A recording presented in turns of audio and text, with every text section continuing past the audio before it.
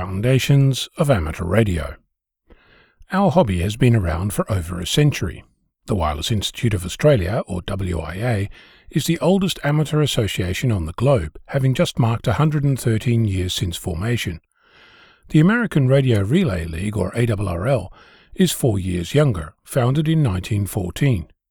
I'm mentioning these two associations because they documented their journey through many of the years since foundation. The ARRL has published QST magazine since 1915, and the WIA has published Amateur Radio magazine since 1933. Before the Internet and the digital library of amateur radio and communications, magazines like QST and AR Magazine were some ways of documenting and archiving achievements across our community. If you find my professional biography online, you'll read experienced polyglot IT professional, software developer, troubleshooter, researcher, public speaker, educator, writer and publisher, founder and small business owner, podcaster and licensed radio amateur.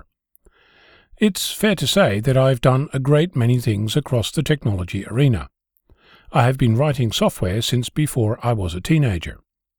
At the time, we used words like freeware and shareware. We copied lines of BASIC from the pages of the latest computer magazine, or recorded the TV teletext signal to access a program. I recall typing pages of hexadecimal codes and running the result.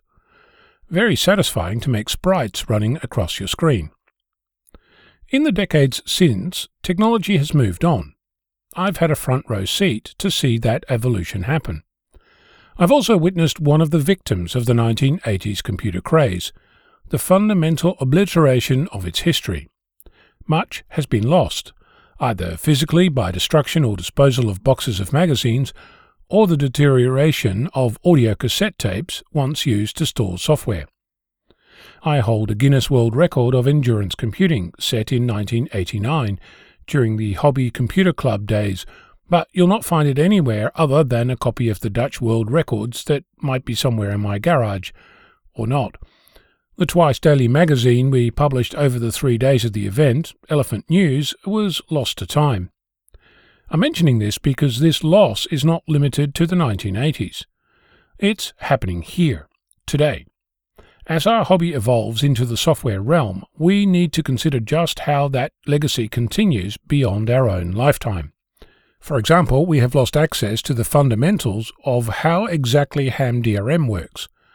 We've lost the source for VK Contest Logger, to name another, and the collected designs by so-called antenna guru LB Seebeek, Whiskey 4 Romeo November Lima, now Silent Key, are scattered around the internet, but as far as I know, none of it is complete. Fortunately, we have tools at our disposal to keep our history. As I mentioned, the Digital Library of Amateur Radio and Communications, or DLARC, is an Internet archive project to catalogue and store current and historic amateur media. In the 30 weeks since starting in October 2022, it now has 75,000 items and continues to grow, under the expert stewardship of Program Manager Special Collections K, Kilo 6 Kilo Juliet November. The DLARC is not the only tool at our disposal, and documentation isn't the only way we share technology in our hobby. More and more of what we do is based around software.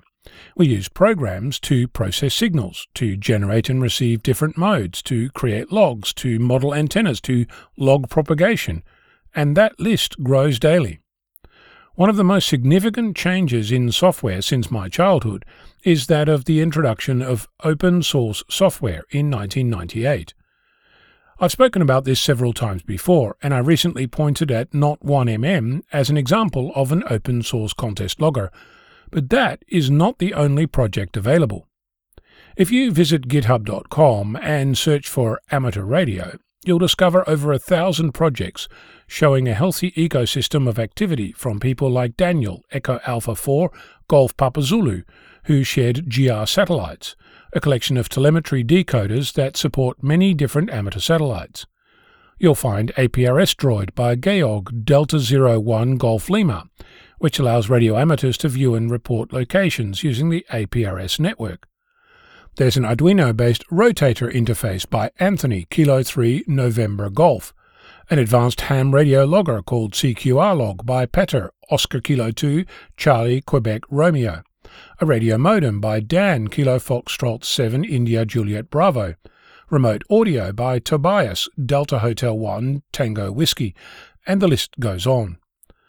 I must also point out that I'm only naming the person behind the repository because, as is the whole point of open source software, anyone can contribute in different ways.